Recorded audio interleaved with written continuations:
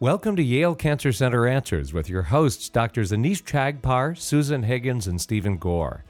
Dr. Chagpar is Associate Professor of Surgical Oncology and Director of the Breast Center at Smilow Cancer Hospital.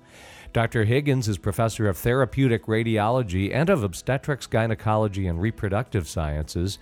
And Dr. Gore is Director of Hematological Malignancies at Smilow and an expert on myelodysplastic syndromes. Yale Cancer Center Answers features weekly conversations about the research, diagnosis, and treatment of cancer. And if you'd like to join the conversation, you can submit questions and comments to canceranswers@yale.edu, or you can leave a voicemail message at 888-234-4YCC. Tonight, you'll hear a conversation with Dr. Veronica Chang about treating brain tumors with gamma knife technology. Dr. Chang is Associate Professor of Neurosurgery and of Therapeutic Radiology at Yale School of Medicine. Here's Dr. Susan Higgins. We're currently in the age of multidisciplinary therapy, and our treatment of cancers is always now a team approach. And I was wondering if you could tell our listeners how you, as the neurosurgeon doing gamma knife therapy for brain tumors, sort of fits into this team. So there has been a lot of evolution in the multidisciplinary approach probably over the past decade or so. So neurosurgeons prior to this decade actually really didn't treat or predominantly treated what we call primary brain tumors.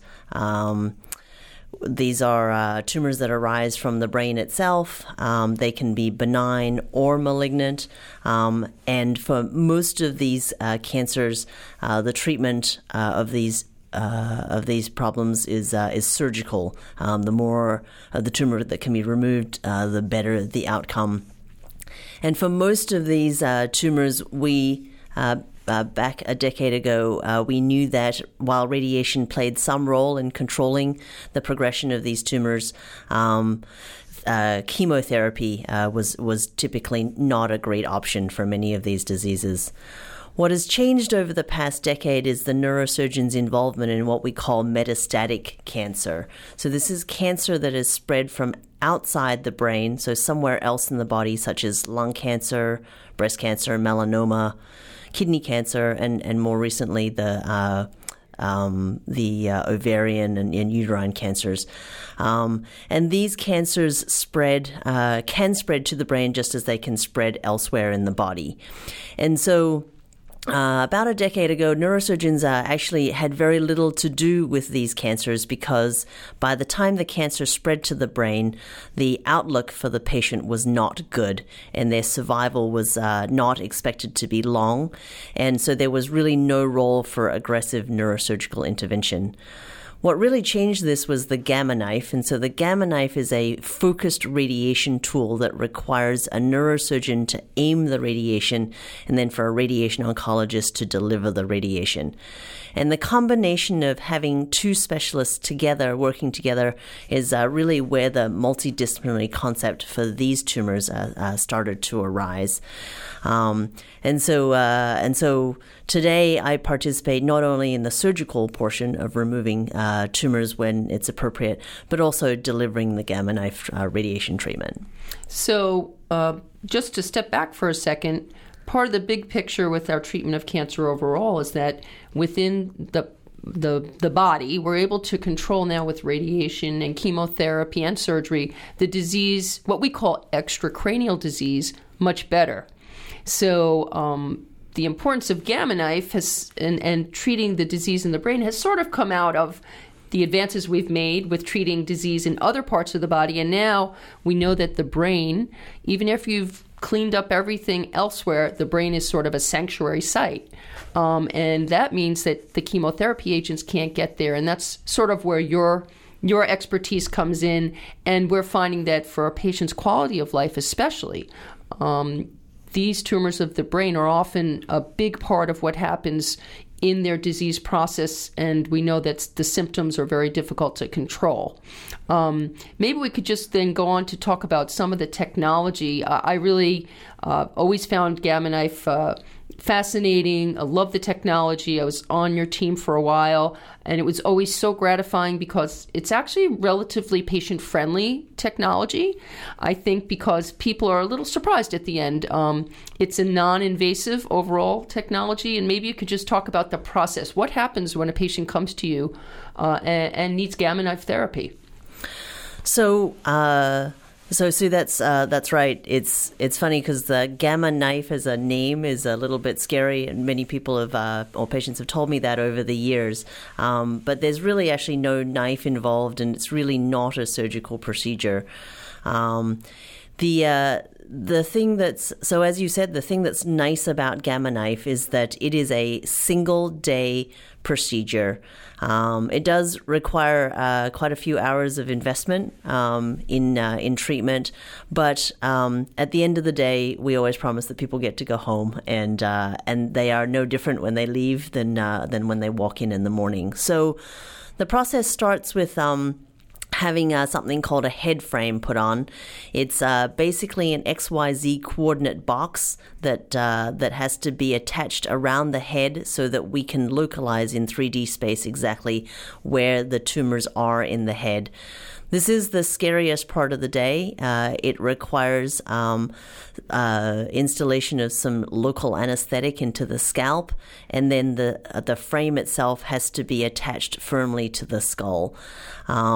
But this takes about 5 or 10 minutes in the morning, and really everybody usually does this very well. It is a little bit uncomfortable, but it passes quickly, and typically a little bit of sedation is administered in the morning to help patients through this part. But just to give some perspective on that, once the head frame is on, our patients are basically sitting there having, they can have fluids, Yes. sitting there drinking a cup of coffee through a straw.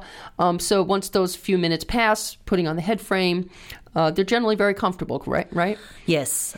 These are the same similar head frames to when people break their necks and have to wear these devices around their head for months on end. So once the frame is placed, yes, it's actually probably right. I mean, I think most of us say that it's actually more comfortable than the mask that's right, made right. for because other it's forms. open. I think when people hear about the frame, they're not aware that these basically they're a set of bars, but they can see, they can move around. It's just so that they can be immobilized in the actual gamma knife unit when we get to treating. And that's the beauty of gamma knife, that it can localize the tumor so well. Right. So once the frame's put on, then the patient has an MRI in the frame, and this allows us in 3D space to exactly localize where the tumors are.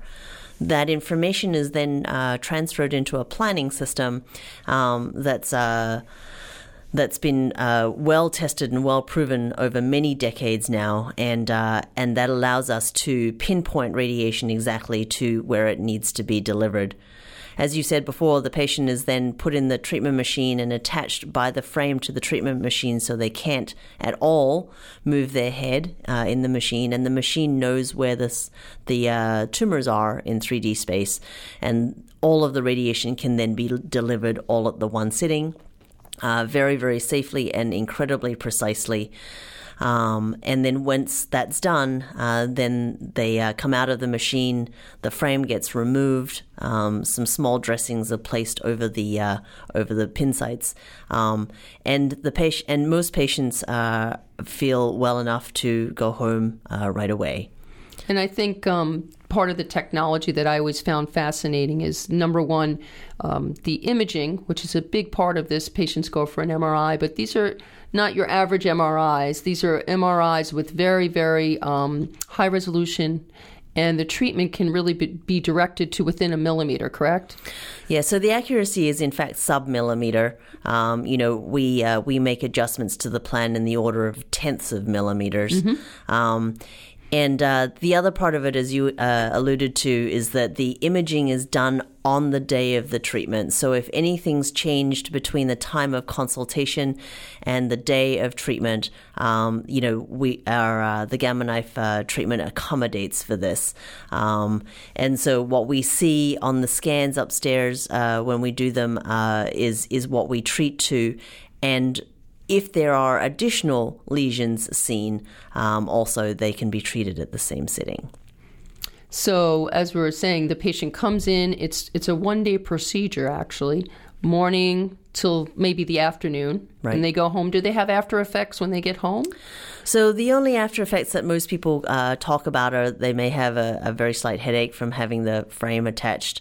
And then we do give some medicines, obviously, during the day, a little sedation at the beginning of the day that could still be floating around at the end of the day. So people do complain that they're a little bit tired. But we have a lot of patients who go back to work the day after this procedure. So we kind of equate it to going to the dentist. Right. Actually, I think it's actually more comfortable than many dental visits that at least I've been through. Yeah, that might be true. But I think that what's always been fascinating to me is that, being able to sort of clean up the small metastatic lesions, which some of them are really pinpoint small lesions, and spare a lot of the normal brain can give people really kind of a big bang for their buck, in the sense that we just talked about quality of life. And I think what many people aren't aware of is that even small metastases can cause a lot of neurologic problems that really interfere with people's function. The other advantage here is you're very effectively killing the tumor cells while sparing the normal brain tissue, which we know is a really important part of what you're doing. Maybe you could talk a little bit about that, because we as radiation oncologists have in the past treated brain metastases in many cases with whole brain radiation, but the problem is that's a through and through process. All the tumors and the normal tissue get treated to the same dose. There's a really big difference when you're treating with Gamma Knife, and maybe you could talk about that in terms of the advantages of Gamma Knife. So, yeah, absolutely. So, Gamma Knife, particularly for brain metastases, has evolved also, to address these issues. So it used to be, even probably less than a few years ago, that if you had up to 4 small lesions in your head, you could be treated with Gamma Knife. But if you had 5 or more, in fact, the recommendations were that you got whole brain radiation therapy. And as you and I both know, part of the problem with that is that if you've got 5 tiny little spots and a lot of normal brain, that radiating all of that normal brain can ultimately, if the patient survives, beyond a year or so, can result in some cognitive side effects that are variable from person to person, but for some people can be quite debilitating. And so particularly if we can find these spots when they're small, the amount or the volume of tumor and normal brain that we're treating can be very small, and therefore the neurological consequences associated with that administration of radiation is inconsequential. I think we see Gamma Knife very much as a prophylactic tool. So part of getting Gamma Knife is a phenomenon that we call surveillance, where patients should undergo MRIs or CT scans on a regular basis so that we can find these tumors when they're small, long before they are likely to cause symptoms, and then we can deliver a minimum amount of radiation to get them under control. The Gamma Knife, in addition, allows us to deliver a lot more radiation at the single time. And so even for larger tumors, tends to be a lot more effective.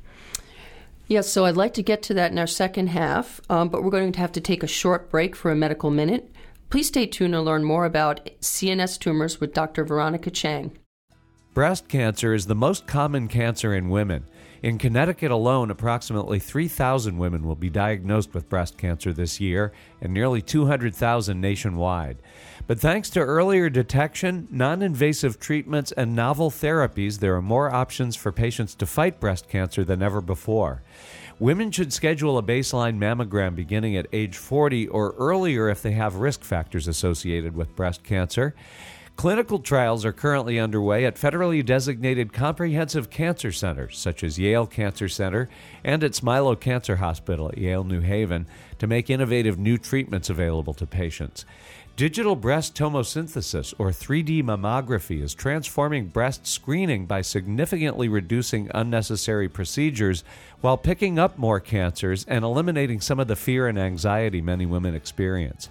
This has been a Medical Minute brought to you as a public service by Yale Cancer Center and Smilow Cancer Hospital at Yale New Haven. More information is available at yalecancercenter.org. You're listening to WNPR, Connecticut's public media source for news and ideas. Welcome back to Yale Cancer Center Answers. This is Dr. Susan Higgins. I'm talking today with my guest, Dr. Veronica Chang, about CNS tumors and treatment using Gamma Knife.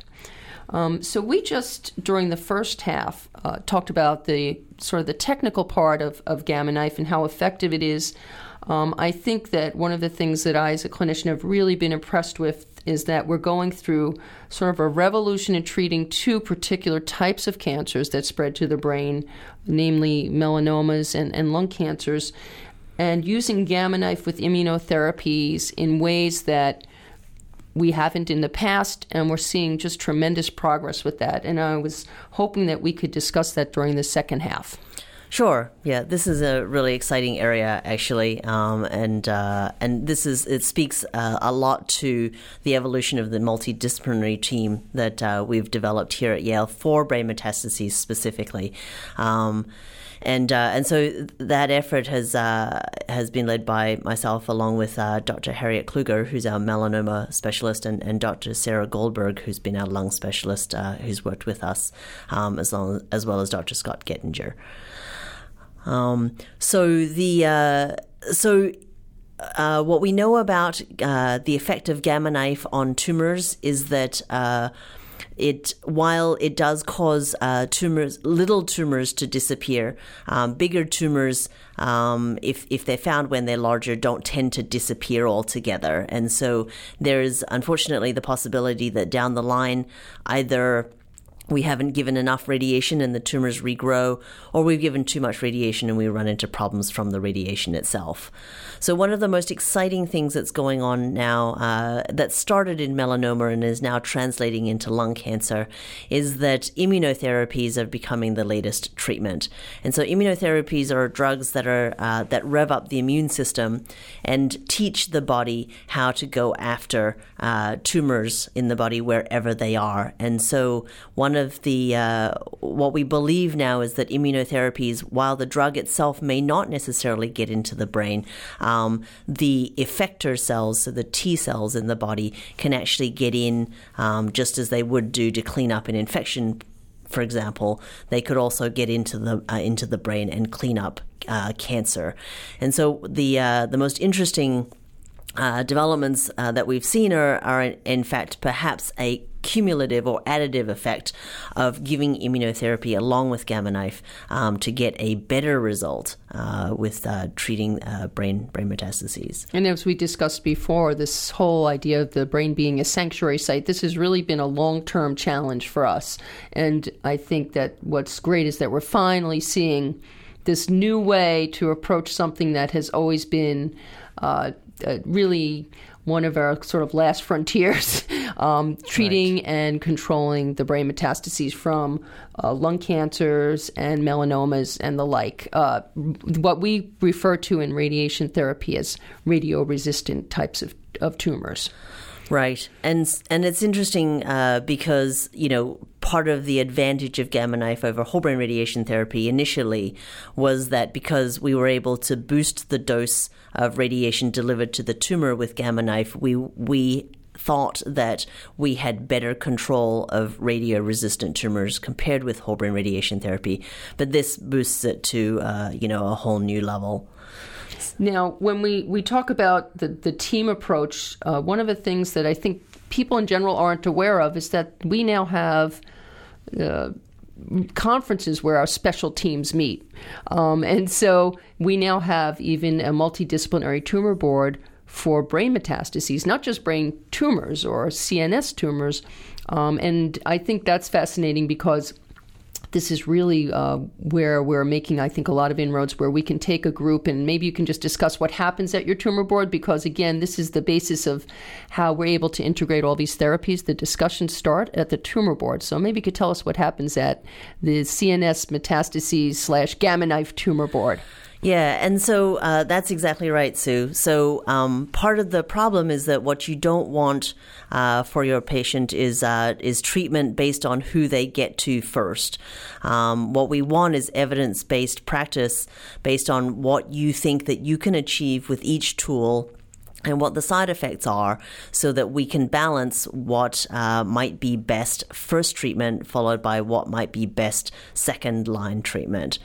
And so what happens at the tumor board is that we have representation from medical oncology, neurosurgery, radiation oncology, and then we have pathology and radiology.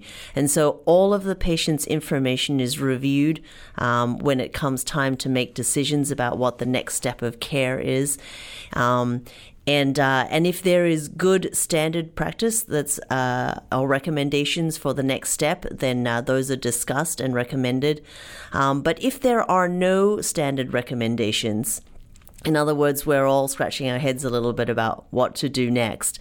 It is also the place where options for discussion for clinical trial actually occur. And so out of our tumor board has come the pembrolizumab trial as first-line treatment for untreated brain metastases. And so led by Dr. Kluger, in fact, what we have done is we've offered patients pembrolizumab as treatment. And if they respond to drug only, then this is the first time we've ever seen a drug that works both in the body and the brain. And if it does not work, then we have obviously been able to treat those patients very effectively with Gamma Knife, because we know that tool works for melanoma very well. And so that's an example of how our patterns of practice have changed a little bit. It may not mean that pembrolizumab works for everybody, but for those people who, for whom it works, then they've not had to come for Gamma Knife until perhaps later in their course. And so that means, that there's potentially less complications.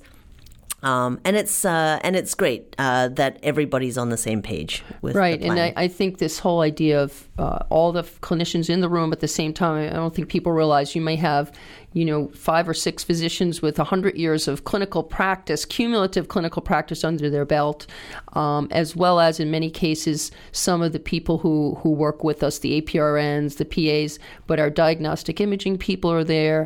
We're all talking about clinical trials and, really looking out for our patients and making sure that everything that could possibly help them, every tool that we have in our toolbox is going to be used. And as you noted, using it in the appropriate sequence, right, and laying out a game plan up front. I know when we treat gynecologic cancers, we often have this saying, we don't want to burn a bridge. Right. We want to think up front about how we're going to use all our tools and make them sequentially work in the best way possible for the best outcomes. And I think that's a real sort of blessing of being at an academic medical center for us and for the patients practicing evidence-based medicine, offering them clinical trials. We're really trying to all work together as a team to get the best possible outcomes. And this is really fascinating that you're saying now treating with drug alone, immunotherapy alone, and then doing the surveillance. Is that correct? Right. And so we've started this. This concept actually, as you alluded to, comes from the fact that these are the first drugs that we think cross the blood-brain barrier into the brain, and so. But if you look at examples in the body, there are certainly times when we would start with chemotherapy, and then and then boost that with radiation down the line, and so we're looking at the possibility of this, as we're getting, back to your first point, which is that people are getting longer and longer lifespans, following the initial diagnosis of their cancer. Right, and we have a long-term view then of the patient, and we're thinking maybe up front we're going to use a drug first, then we're going to keep our other, as I say to patients, we have other tools in our toolbox, but we keep them in our back pocket until we need them because, again, we're always trying to find this balance between basically getting control of the tumor cells, but not damaging too much in the way of normal brain cells or normal tissue. Right. So it's a really fine balancing act. And again, I think the upfront discussion that we have at the tumor board gives us probably the best chance of getting that long-term outcome that's a good balance between those two things. Right, it does. And like you said, it means that everybody on the team knows what we're doing at any particular time also, so there's it lessens the chance of a miscommunication. The particularly for us, looking at the pathology and the radiology, because in some ways they never get to see our patients, and so it's their interpretation of the information is also very dependent upon clinical input. And so having everybody in the same room together means that there's just no misinterpretation. Right, because although we have the EMR and everybody can share the information there, there's nothing really that replaces the face-to-face with the diagnostic radiologists who play such a big role. I mean, I've been at tumor boards where we're giving them information that basically they'll say, oh, okay, now that we know that, we're thinking a little differently about what we see on the scan. And one of those things that comes up all the time is when we look at a tumor after treatment, we're looking at, has it responded? And is it dying, or is this a side effect called necrosis? And that's always a big dilemma for us, how to approach that. And I know there are some new things that are coming out to help us with that. Maybe you can just give us a brief overview of that topic. All right. Yes. So actually, it's a pretty big topic, but I'll try and make it fast. So what we've learned over the years is that radiation, like sunburn, kind of carries its own set of problems if you live long enough. The biggest problem, however, has been exactly what you said, which is differentiating regrowing tumor from the side effect otherwise known as radiation necrosis. And prior to this, there were no great options for either treating regrowing tumor or radiation necrosis. But more recently, there have been some new drugs, something called Avastin, or some new procedures, something called laser thermocoagulation, that have been highly successful at treating radiation necrosis. And so now for the first time, it's actually really important for us to try and work out which of these it is, because if you have radiation necrosis, there are actually some really good options available now for treating this. And so we are less worried about the side effects of radiation and really more concentrating on our first bang for our buck treatment for tumor, and this is kind of where the multidisciplinary group comes in. Yes, and I remember that the days where that was really the wall that you hit. Right? We had the ability to retreat, and we had the ability to use radiation in the gamma knife, in the scenario of using gamma knife over and over. But eventually, we had a tumor that was either too big or had been treated too many times. We'd have necrosis, and that's really where sort of the story stopped. So this is really a new frontier, getting past the tumor regrowth or necrosis, which used to be just a stopping point. We were then out of options. Right, that's exactly right. And, I think we're going to run into this more and more as people live longer and longer. But the ability to delay the use of some of these tools also allows us not to run into these complications as early. Dr. Veronica Chang is Associate Professor of Neurosurgery and of Therapeutic Radiology at Yale School of Medicine. We invite you to share your questions and comments. You can send them to canceranswers@yale.edu, or you can leave a voicemail message at 888-234-4YCC. And as an additional resource, archived programs are available in both audio and written form at yalecancercenter.org. We'd like to thank the Yale Cancer Center for providing production support for this program, and we'd also like to thank Renee Gaudette, Emily Fenton, and the staff of the Yale Broadcast and Media Center. I'm Bruce Barber, hoping you'll join us again next Sunday evening at 6 for another edition of Yale Cancer Center Answers here on WNPR, Connecticut's public media source for news and ideas.